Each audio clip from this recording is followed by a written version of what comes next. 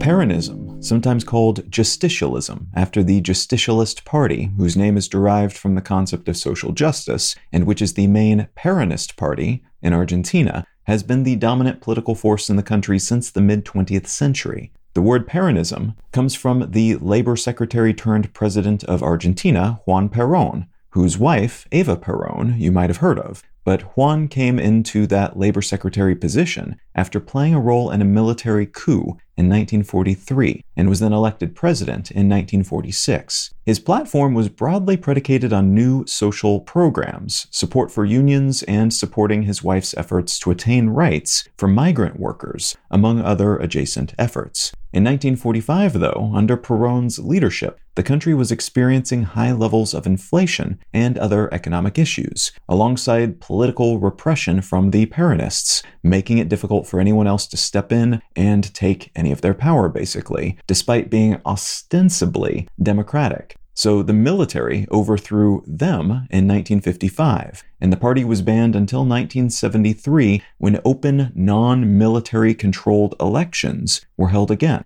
And Perón won that election, returning to the presidency after nearly 2 decades. Juan died a year after returning to office, and his widow, his third wife Isabel, who was also his vice president before he died, stepped in to run the country. But she was overthrown by the military in another coup in 1976. Argentina was then run by a military dictatorship until 1983, when democracy returned. Political parties were able to function again, and from that point forward, Peronist parties have dominated Argentine politics, their candidates holding the presidency for 28 of the 40 years between then and today, despite the very mixed record of Perón and others who have run as Peronists. And fundamental to that mixed record is the Peronist party's seeming inability to manage Argentina's economy. The Peronists have always promised a great deal to Argentinian voters, including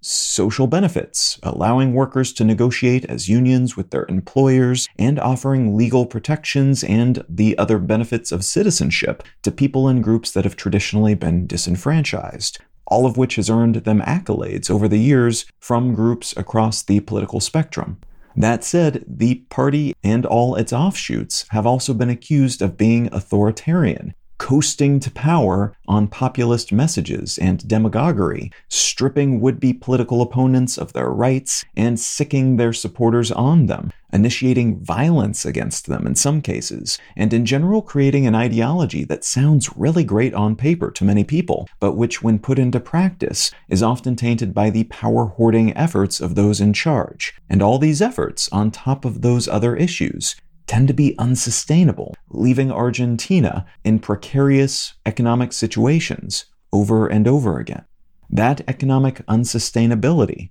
is part of what has made Argentina something of an outlier in South America. Despite having all the ingredients of a decently successful burgeoning state like its neighbor to the north, Brazil, it somehow over and over again has stumbled into economic catastrophe, leaving it drowning in debt, stagnating, suffering from chronic inflation, and generally declining, even when its regional peer nations have enjoyed economic boom times.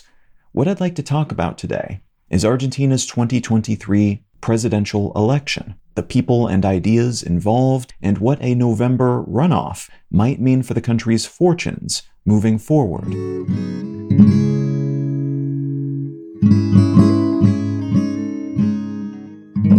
You're listening to Let's Know Things. I'm Colin Wright. Learn more about Let's Know Things, subscribe to receive free email updates, and or become a supporter to receive monthly bonus episodes at letsknowthings.com. On October 22nd, 2023, Argentina held a general election during which voters cast ballots for most government positions, including provincial governors, all the way up to president. that election for the top billing role has been especially closely watched by the international community, as the main contenders leading up to the vote included the current Minister of the Economy from a Peronist party called the Renewal Front, a national deputy and minor celebrity from Buenos Aires, who was the candidate for the Libertarian Party, and the former Minister of Security, running under the banner of a center-right party called Republican Proposal. In the country's August primaries, the Libertarian candidate, a shock-jock-style economist named Javier Milei, took first place,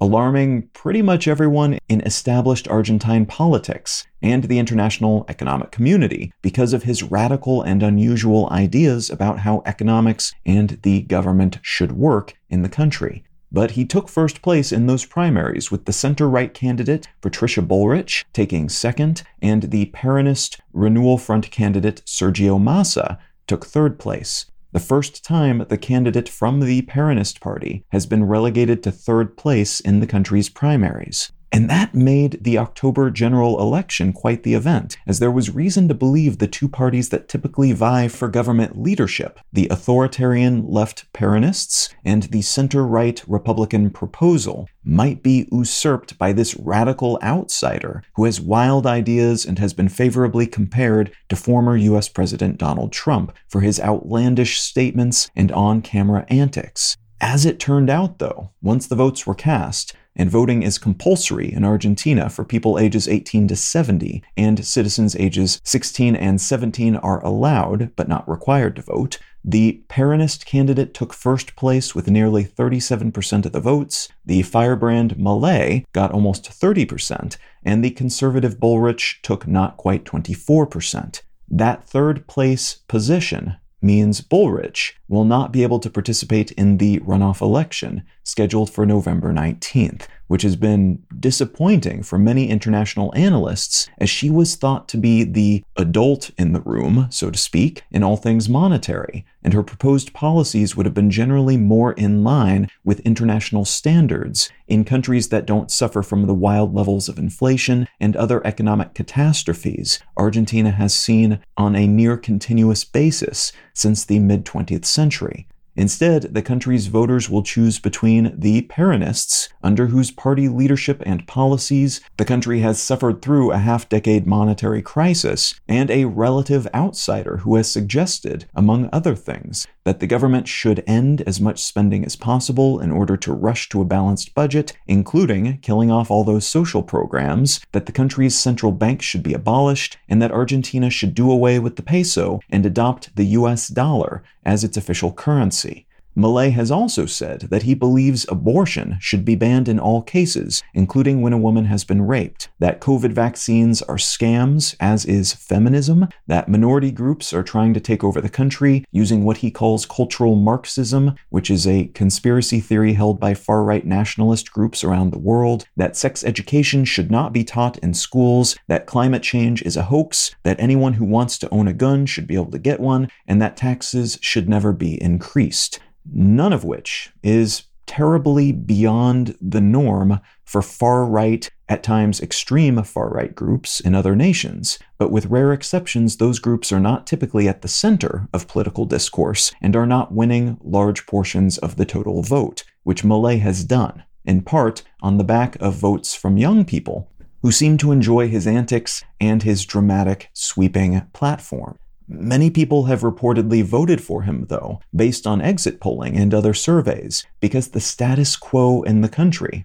currently and for a long while, has just been abysmal for the everyday person. Some estimates suggest that Argentina will tally an inflation rate of about 140% in 2023, which is just staggering if you think about the implications of what that means for the value of a person's income and savings, and what it implies about how people should behave. For comparison, the wealthy world has been flipping out over post-pandemic inflation rates of medium to high single digits. And this is many times that, a situation that incentivizes people to immediately spend or convert into other currencies all the money they bring in as soon as possible, because it will be worth substantially less tomorrow if they hang on to it. And while Milei's many and often radical beliefs are not everyone's cup of tea, to say the least, the protest vote, voting against the way things are today, even if the alternative is not ideal for other reasons, seems to have been strong during those primaries, and only a little less potent during the general election that triggered this runoff, because no one attracted the 45% of the votes necessary to win outright, and part of why is that instead of just two serious candidates in the race,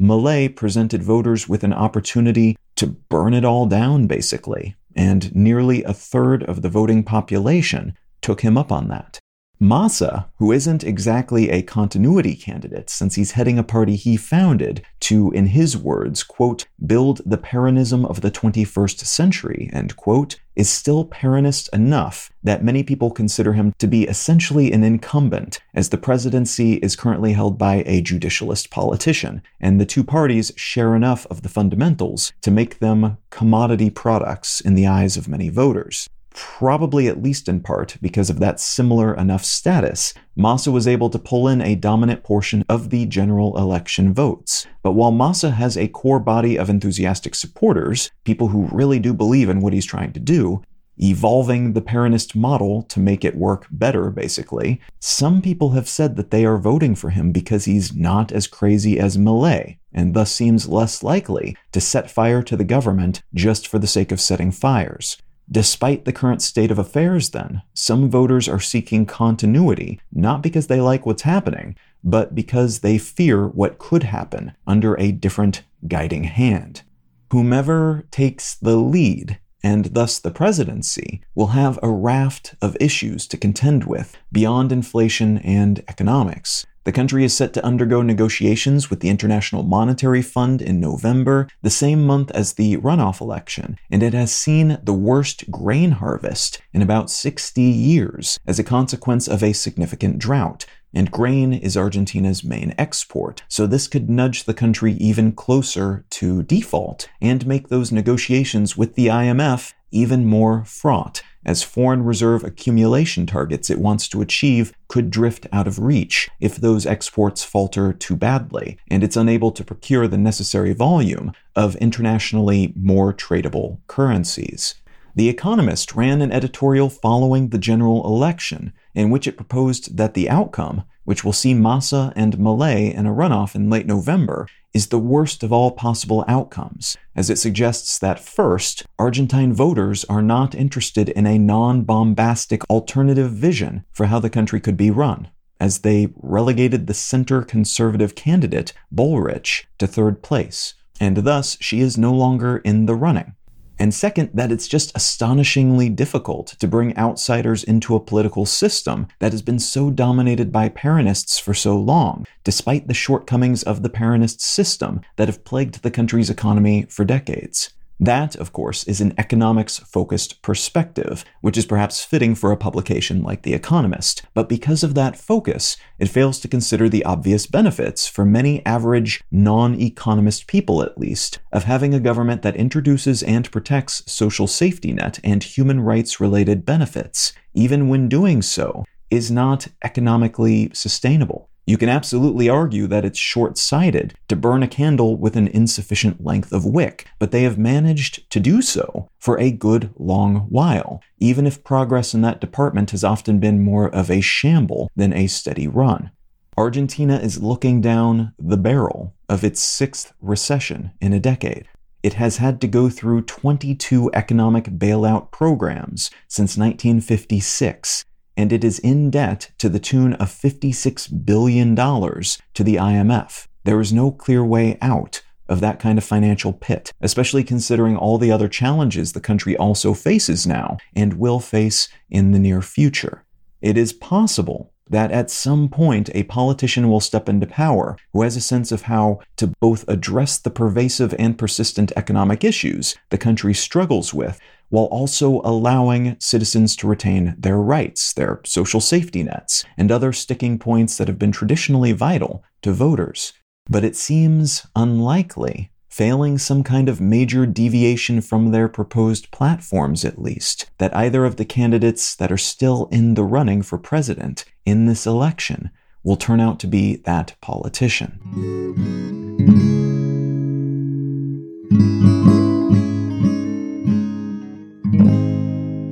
book I'd like to recommend today is called The Future Starts Here, An Optimistic Guide to What Comes Next by John Higgs.